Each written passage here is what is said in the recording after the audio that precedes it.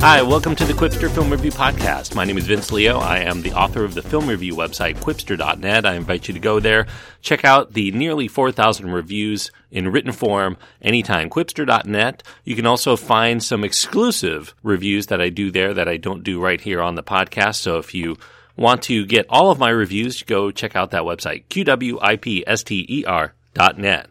Today I'm going to be looking at the 8th film in the Fast and Furious franchise. It's called The Fate of the Furious. It's an action thriller, PG-13 rated because of prolonged sequences of violence and destruction, some suggestive content, and language. The runtime is 2 hours and 16 minutes. The stars are Vin Diesel, Dwayne Johnson, Michelle Rodriguez, Charlize Theron, Jason Statham, Kurt Russell's in this, Scott Eastwood, Tyrese Gibson, Ludacris, Chris Bridges, Natalie Emmanuel, and many others. F. Gary Gray is the director, and Chris Morgan provides the screenplay, if you want to say that this really has a screenplay to tout. As the Fast and Furious movies have continued, they've gotten progressively bigger. In some cases, they've gotten better, but also a whole lot sillier along the way as well. The Fate of the Furious, this is, as I mentioned, the 8th film in this very lucrative franchise. It's perhaps the most absurd of all of the series so far. Now, without the touching goodbye to the franchise favorite Paul Walker, who died shortly before the end of production on the 7th film, The Furious 7, to add some extra dimension and weight to a series that had been sorely lacking in that area, the makers of F8, as I'll call it from here on out, they double down on the CG-infused set pieces, and they figure that if they cannot warm our hearts with tearful goodbyes, they might at least numb our minds with a lot of jacked up and explosive demolition derbies. Now, in this entry, we open with Dominic Toretto, played by Vin Diesel. He's on a honeymoon with his beloved Letty, played by Michelle Rodriguez, in Havana, Cuba, where, of course, Dom gets into a bit of racing for pink slips on the never too crowded city streets of Havana.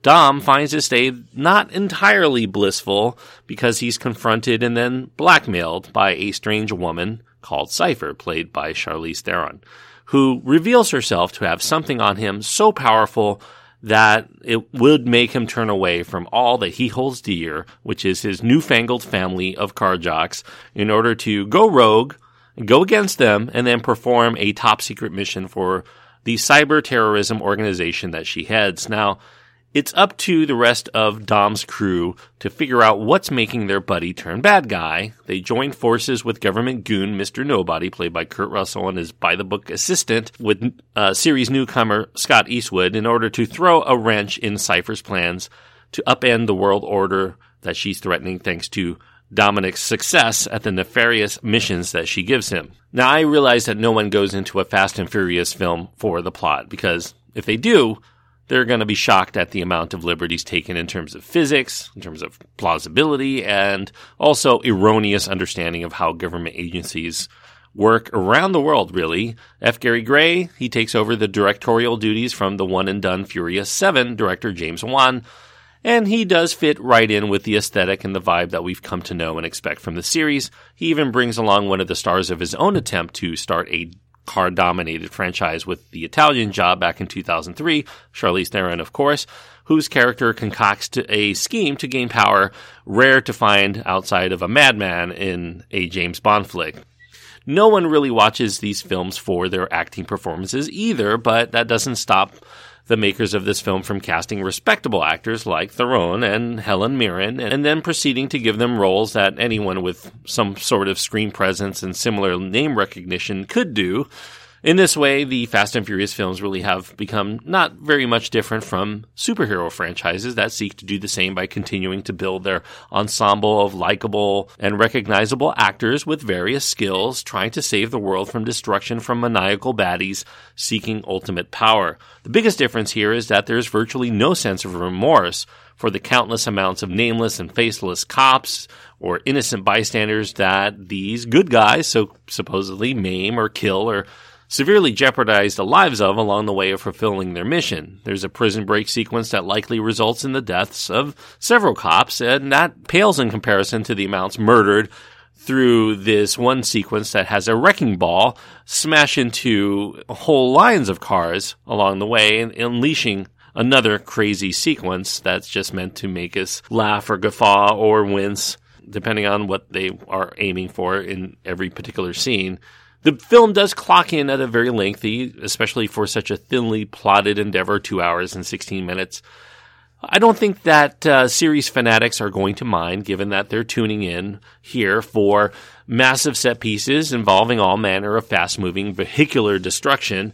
Logical sense be damned, the intro sequence features a car that drives faster in reverse than forward, for instance, but self-driving cars are not much out in the real world as of yet, but that doesn't stop the makers of this film from using the idea of them anyway, because Cipher orders all of those self-driving cars within a certain area to be hacked and used as, she calls them zombies, to chase and destroy our heroes. And she even makes them rain in one sequence down from New York City parking garage openings up in the upper floors of these parking garages.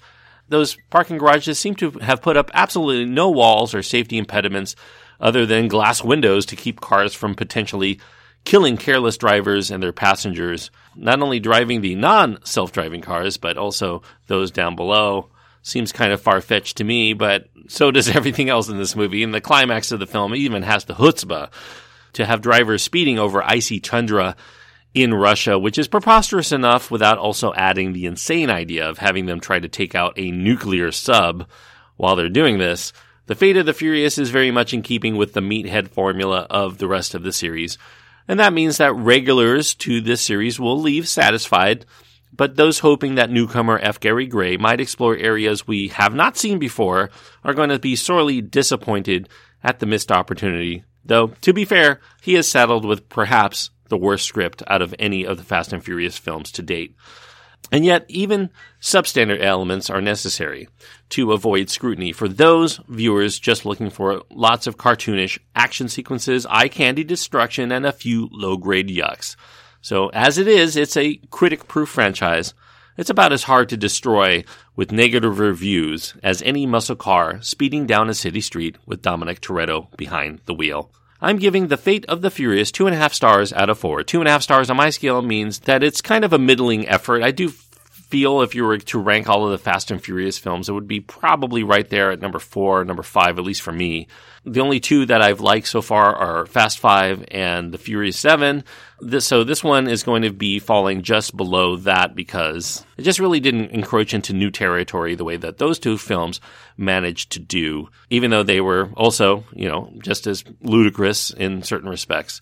This one lacks some of the ingenuity and a sense of freshness, so it's really just for the fans of the series who I think will find it reasonably watchable and probably largely enjoyable if they've stuck with the series this far. And, of course, that is going to mean another billion-dollar box office for the makers of this franchise. Thanks, everyone, for listening. I hope that you enjoyed this review. I do want to remind you, if you want to get more of my podcasting work, you can also subscribe to the In Session Film Podcast. I do reviews along with JD Duran and Brendan Cassidy on the extra film segment of that show, so check that out, insessionfilm.com. Don't forget my website, quipster.net. You can find my contact information there, as well as links to my Twitter feed and Facebook page, and you can get in touch with me, quipster.net, QWIPSTER.net.